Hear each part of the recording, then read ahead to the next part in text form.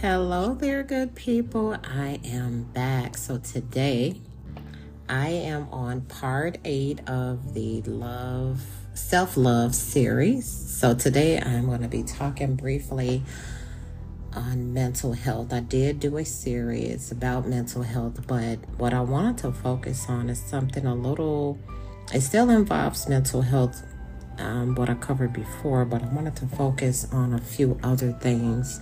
So this is an addition to that, and I strongly believe that in order for us to focus on self-love, our mental health plays a major role. So before I get started into some of my notes, I want to take us to the good book of Proverbs 23, and I am in verse 7. For as he thinketh in his heart, so is he. Eat and drink, saith he to thee, but his heart is not with thee. And then I'm going to take us to the book of Philippians, chapter 4, verse 8. Finally, brethren, whatsoever things are true, whatsoever things are honest, whatsoever things are just, whatsoever things are pure, whatsoever things are lovely, whatsoever things are of good report, if there be any virtue and if there be any praise, think on these things. So this is what I want. I want to go into the definition of, well, actually mental health is basically what it is. You know, our mental state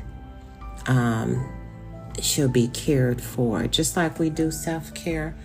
Self-care and soul care and mental health coincides together, because if our mental health is in a disarray, it's going to affect our ability to do self-care for ourselves and also to do that soul care that we need in order to function in today's society. You know, we should be focusing on stress management and mental health each and every day, because many of us are faced with trials and tribulations and things like that.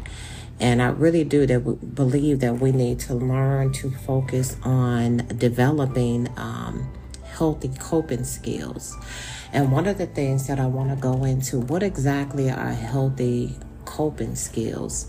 Well, coping skills are the tools and techniques that many of us can use to endure, when things are happening, with us. And it allows us to, when we use these coping skills, we use them to stay calm and connected in different or stressful situations. A lot of us, we come up with these different skills, like how do I handle stress? Some people may read, meditate, just do something that calms them. And these are some of the coping skills that I'm recommending, when it comes to your mental health. Not only just reading and studying God's word, meditation. I love to meditate. It gives me that inner peace that I need for my soul. Or just trying other relaxing techniques. Some people do Pilates. I love Pilates versus yoga. Yoga and Pilates are a little different. The Pilates is more core center, but it still stretches and relaxes the body. Well, yoga is still stretches too, but they're just a little bit slightly different.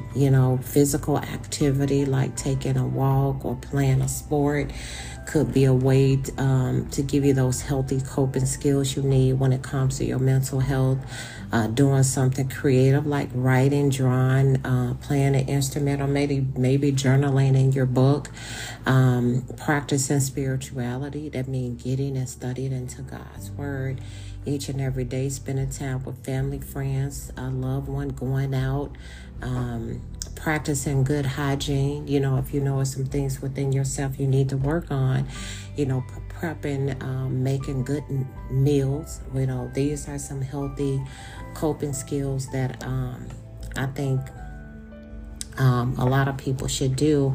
And then, a lot of times too, if you're in a stressful situation, a coping skill would be if you can remove yourself from that environment and do something totally different. I cannot stress this enough when it comes to your self-love.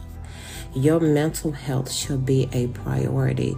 And I'm not going to go into a lot of different things because I can talk about mental health all day long.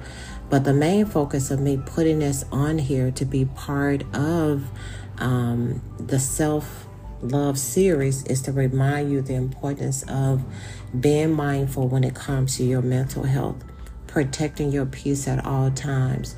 When you're in a stressful environment, what are you going to do to de-stress so you can have those healthy coping skills put in place for yourself? They're out there.